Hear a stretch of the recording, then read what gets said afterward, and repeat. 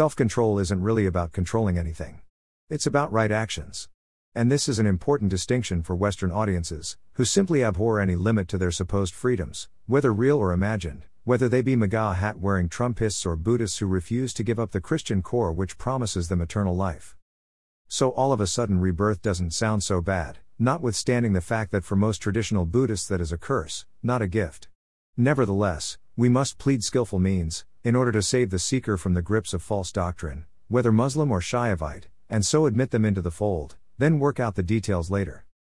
And in fact, a world with no limits is the greatest hoax ever perpetrated on unsuspecting adherents to Christianity, capitalism, and democracy, but that is our fate, and now we must deal with it.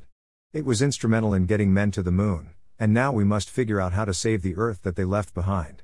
It created the fires of industry, and now we must figure out how to put the fires out.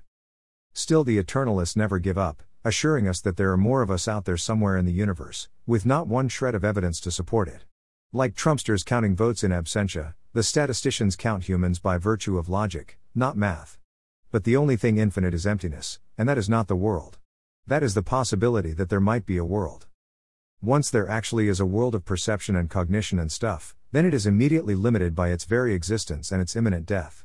So it is simply better to accept the profound limits of human existence, rather than talk about them, since that might make some people sad, that they may not be able to leap tall buildings in a single bound, and so forth, and so on. And so it is with control. That implies a limit on freedom, so people don't want to hear about it. They want to hear that they are the center of the universe, and can do whatever they damn well please, torpedoes be damned at the same time. There's only one problem, it's a lie.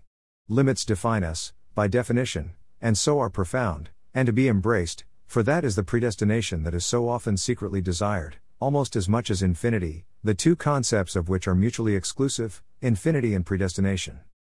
It's almost like the Buddhists who believe in reincarnation at the same time that they believe in the present moment. You can't do that, not without egregious assaults to fundamental logic and basic agreement of terms. And so avoidance of wrong actions is every bit as important as the execution of right actions. And if that is control, then so be it. Truth is more than a balanced equation. It is a balanced life.